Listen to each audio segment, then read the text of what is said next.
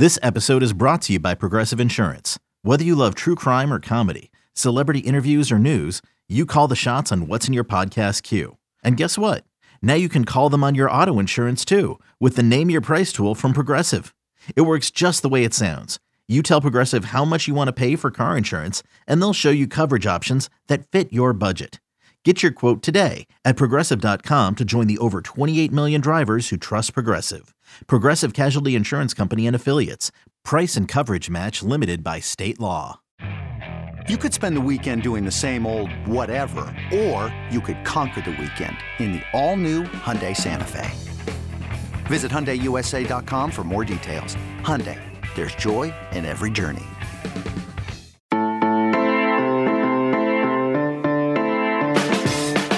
The 2022 college football season has concluded. Georgia defeating TCU 65-7 in the college football playoff national championship game. And now we turn our attention to 2023. And you might think that it's too early to put out a top 25, but I have news for you. It is not. It is Wednesday, January 11th. This is the College Football Daily. I'm your host, Lance Glenn, and I'm joined by Chris Hummer, 24/7 Sports national college football writer, to run through the 24/7 Sports way too early top 25 for the 2023 season. We're going to run through a few categories. Chris, who's too high, who's too low. We're going to talk Georgia, Alabama, a little bit of QB uncertainty for some teams in the top 25 as well. But first and foremost, I want to get your thoughts because it was a blowout from start to finish on Monday night, 65-7. As I said before, you're based in Texas. You know the TCU program well. I feel bad for the Horned Frogs. Obviously, they had a historic season. You hate to see them go out the way that they did, but man, Georgia just putting on a show in all facets of the game, and they rolled to what is now a back-to-back national championship season. Georgia was surgical Monday night, man. It was one of the more impressive performances I've seen. TCU definitely didn't play the game they wanted to play, but it's quite clear Georgia was the better team. I was at the AFCA, which is a coaching convention in Charlotte this weekend. I was watching the game with a bunch of coaches, including teams that had played Georgia and TCU this season. And everybody going to the game, nobody was picking TCU, but a lot of coaches thought they would cover. And I'll tell you this, even coaches that had played these teams were surprised by how dominant Georgia was. That was an absolute clinic. They played probably the best they have all year, and they made TCU, a very good but slightly overachieving team, look like an FCS team at times. And it was one of the most dominant performances you'll ever see in a national title game. Yeah, when you can get your backups and your potential stars of the future in the game, still in the, I think, third quarter, maybe early fourth quarter, was when Carson Beck got in for Georgia. Obviously, good things happening for the Bulldogs. And of course, congratulations to them. Kirby Smart wins his second national title now with Georgia. They, of course, go back-to-back, and they look to three-peat in 2023. But we're here to talk about the way too early top 25. Let me run through the top 10 for you real quick. Number 10, Oregon. Number 9, Washington. Number 8, USC. So Pac-12 right there at 10, 9, and 8. LSU at 7. Florida State at 6. And the top 5, Penn State. Ohio State at number 4. Michigan at number 3. So the Big Ten at 3, 4, 5. And then number 2, Alabama. And number 1, to really no surprise, the defending national champion, Georgia Bulldogs. So let's first start, Chris, by taking a look at who might be too high. And we were talking before we went on air, and you put this team number 2. I think they're certainly in the top 5, but they enter 2023 with more questions than we're used to seeing from them. And of course, that's Alabama. They're going to have a new quarterback. They're losing Will Anderson. Jahmyr Gibbs is off to the NFL too. Of course, didn't make the College Football Playoff this past season in what was a down year for Nick Saban and the Crimson Tide. I think they're a little too high at 2. There's a lot of uncertainty in the program right now in Tuscaloosa, more, like I said, than what we're used to. You think Alabama's too high as well. What do you think about the Tide heading into 2023? Yeah, I mean, to be fair, this is a bit of a cop-out. This time of year, I think everybody's top 25 is really bad because we don't know what rosters are going to look like. This is a fun exercise to do because it's a way for me to look ahead and see what rosters are going to look like and start thinking about content for next year, start talking to coaches about what they think about next year. But in terms of accuracy, I don't love it. And honestly, maybe it's because I'm a more positive person with these things. I think there are probably 35 teams with an argument to be in the top 25, not just 25. And I have a hard time saying somebody's overrated because my ballot matches up really well with what we ultimately turned in. And I realize I'm rambling a little bit, but I have a point about Alabama. It's not that I think Alabama's overrated. It's, as you said, I think Alabama has more questions than normal. And I think the obvious retort to that would be like, oh, well, what about 2021 when Mac Jones left and they had to have Bryce Young as quarterback and they went to the national championship game anyway? What about 2016 when Jalen Hurts was a true freshman and they had questions at quarterback after winning a national title? They were fine then too. And more than likely, Alabama's going to be fine. We saw that in the bowl game against Kansas State. When they're right, they're right. Bryce Young and Will Anderson are obviously huge losses. We're likely, at least that's the buzz, going to see Bill O'Brien move on to the Patriots. So that's key losses at numerous positions. And when you consider that the sport is quite clearly, at least Georgia has closed the gap, I think it is fair to wonder, is Alabama worth riding into that first or second spot like we have annually for like 15 years now? And that's the only reason that I have a little bit of pause, especially when you consider the path that Ohio State, Michigan, and Penn State have in the Big Ten. It's just so much easier to get through that conference, even when they're in the division together, than what Alabama faces. So I don't necessarily think Alabama's overrated, but I definitely think there are some questions about them going into 2023. We agree. Maybe not overrated, but a lot of question marks going into next season for the Crimson Tide, at least as of right now. And of course, it's still a long way to go and rosters still need to be filled out. But there are some teams on the other end where we could say maybe they're a little bit too low in the rankings as we project towards 2023. One team that I think is a little bit too low is Notre Dame. And right now in our way too early top 25, we have Notre Dame sitting at 13. Of course, this is Marcus Freeman's, where he will be heading into his second season at the helm of the Irish. And the biggest addition for them so far is, of course, Wake Forest transfer quarterback Sam Hartman. And I think he's going to do wonders for that Notre Dame offense. We saw their inability at times to move the ball, to push the ball downfield with Tyler Buckner before he got hurt, and then ultimately Drew Pine as well. But after that 3-3 start last year, Notre Dame finished the season going 6-1 the rest of the way. I like where the Fighting Irish stand. I like the roster they have going into 2023. I know they lose Michael Mayer, but again, these rosters aren't complete yet. It wouldn't shock me to see if they go out and get some skill positions in the portal to tag along with what they brought in Sam Hartman already. I think Notre Dame at 13 is rated a little bit too low. I think you can make an argument that they're a top 10 team heading into 2023. Notre Dame's an interesting one. I like a lot of what Notre Dame does, and you really have to admire the coaching job Marcus Freeman did in year one. Those are not ideal circumstances, essentially, to have your QB1 hurt in week 2. And there are not a ton of offensive skill pieces on that roster that are capable of making an impact. So that was a really nice coaching job from him. What gives me pause is the skill position pieces haven't really changed for Notre Dame. Notre Dame's in the mix for wide receiver transfer CJ Williams coming over from USC. He was a highly rated recruit in the 2022 class, but he's not a proven commodity. I think Sam Hartman definitely raises the ceiling. I'm a lot more excited to watch Notre Dame football in 2023, I'll tell you that.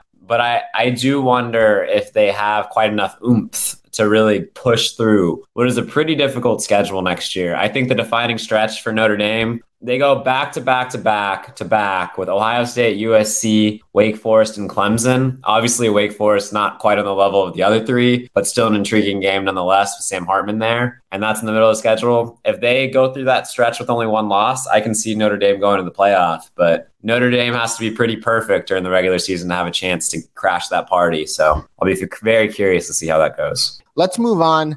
We can go through this one really quickly, Chris. Was there any thought of not putting Georgia number one? I mean, you look at the early odds when it comes to betting. I fully admit I threw a couple bucks on the Bulldogs after last night's game for 2023. They are the favorites to three-peat. I couldn't see any other team being number one, even though they're changing quarterbacks. I mean, they're the clear-cut number one team in my eyes entering next year. No doubt, man. The only hesitancy I had is it's really difficult to three-peat. It just never happens in college football because it's so difficult. But we were talking about Alabama earlier and the fact that for such a long period of time, they earned the benefit of the doubt to rank highly. That is where Georgia is now. Like, I don't care what Georgia loses. Like, they're going to be 1-2 for me in every poll I put in because of the way they recruit and the program Kirby Smart has created. And this was a pretty young team this year. Like, obviously guys like Stetson Bennett move on. Obviously guys like Jalen Carter are going to leave. But they bring back 12 starters, which is pretty unusual at Georgia. Like, they're bringing back the majority of their starting lineup. They have another excellent recruiting class coming in. You could argue they're going to be better at some of the skill positions. They brought in guys like Ra Thomas and Dominic Levitt at wide receiver. As long as whoever it ends up being, Carson Beck, Brock Vandergriff, whoever ends up being quarterback can maintain the level of play Stetson Bennett and created. I think Georgia's going to keep rolling. And if you look at their schedule in 2023, I'm sorry to go on, it is about as soft as you're going to find for an SEC schedule, especially in Georgia's position. So I think Georgia's in excellent shape going into next year. From producers Matt Damon and Ben Affleck, explore how art and music sustained hope during the siege of Sarajevo, thanks in part to humanitarians and the band U2. Kiss the Future. New documentary now streaming exclusively on Paramount+. Go to Paramount+ to try it free. Terms apply. So, Chris, one thing that I really took notice of as I was looking through this way too early top 25 is the amount of QB uncertainty we have going into next season. I looked, 11 of the top 19 will likely start a quarterback in week 1 of next season that didn't start for them in week 1 of this past year. And it makes it so interesting, and I think makes next season so susceptible to potential early season chaos, right? Because we love all these teams right now. But what if we get to week 1, we get to week 2, we get to week 3 of next year, and these quarterbacks that we had such high hopes for just don't end up panning out? And obviously, it's not something we could have foreseen because they're all so new. I think it opens up a world of possibilities of teams moving up, teams moving down next year. And like I said, I think allows for a great potential of chaos in these rankings so early in the season as we really get to now see these new quarterbacks at some really highly ranked teams. Absolutely. I mean, just 2 years ago, we were giving Clemson the benefit of the doubt after losing Trevor Lawrence, and we had them in the top 3. And DJ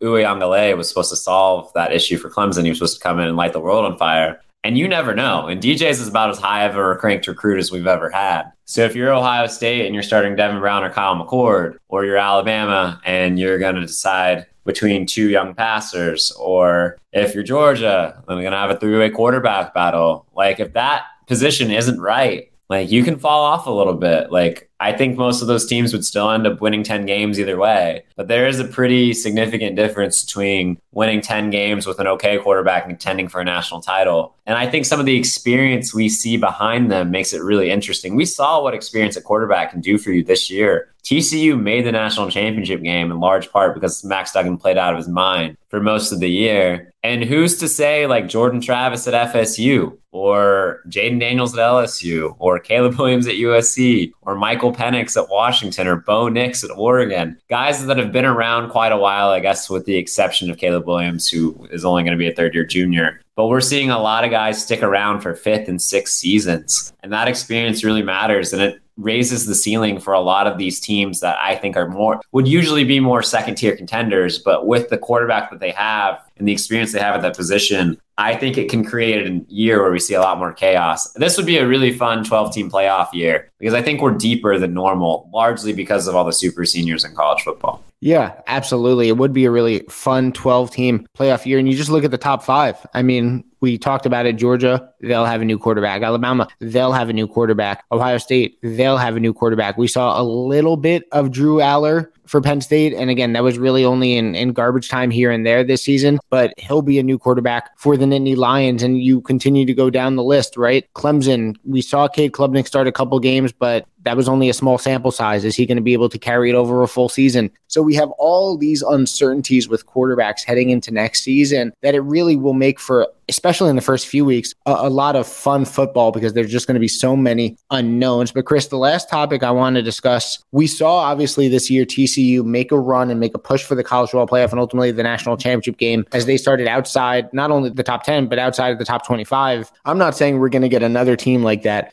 goes from unranked 5-7 the year before to a college football playoff contender. But is there anyone outside the top 10 or anyone lower in the way too early top 25 that you think could push for a playoff spot, could be competitive down the stretch and be playing meaningful games in November as they look to make their mark and look to get into that Final Four? I really think Utah, Texas are both in that category. We talked about them a little while ago about being teams that are perhaps a little undervalued. And I think they both have, especially Texas, I think they have super high ceilings. You could throw Notre Dame there too. Obviously that schedule is really difficult, but I think they're in that discussion. And they're in the top 10, I should say, but I am totally buying into the Florida State hype train. I think they should be a top 5 team in the too early top 25. I think that roster is loaded. I think the AAC the ACC is a little weaker than we've seen it in recent years. I think there's an opportunity for Florida State to have a resurgent season. You could argue Florida State was the best team in the ACC this year. They just had a really difficult 3-game stretch where they blew some games they shouldn't. And they're going to be better next year. Jordan Travis is a super underrated player. They're bringing back a likely top 10 pick in Jared Verse. They are killing it in the portal. So that is a team I think could really maybe not come out of nowhere given the amount of hype they're getting right now. But I think that is a team that you definitely need to watch as well with the Seminoles. Yeah, Florida State, right now they sit at number 6 in our way too early top 25, getting a lot of buzz, obviously, as you mentioned, and the return of Jared Verse. I mean, he was a likely first-round pick if he were to leave after this season, but he decides to come back, assuming he plays the same, assuming he progresses after this past year, likely a top 10 pick, maybe he could work his way into a top 5 pick. He is one hell of a player and a great return for Mike Norvell, obviously, as he enters 2023. But Chris, that'll do it. Our way too early top 25. You can find the entire way too early top 25 on 247sports.com. Remember to follow Chris on Twitter at Chris_Hummer. And remember to make sure to head on over to the 247 Sports YouTube channel and subscribe to our page. And of course, make sure to give us a 5-star rating and a review on Apple Podcasts. So for Chris Hummer, I am Lance Flynn. Thanks so much for listening. This has been the College Football Daily.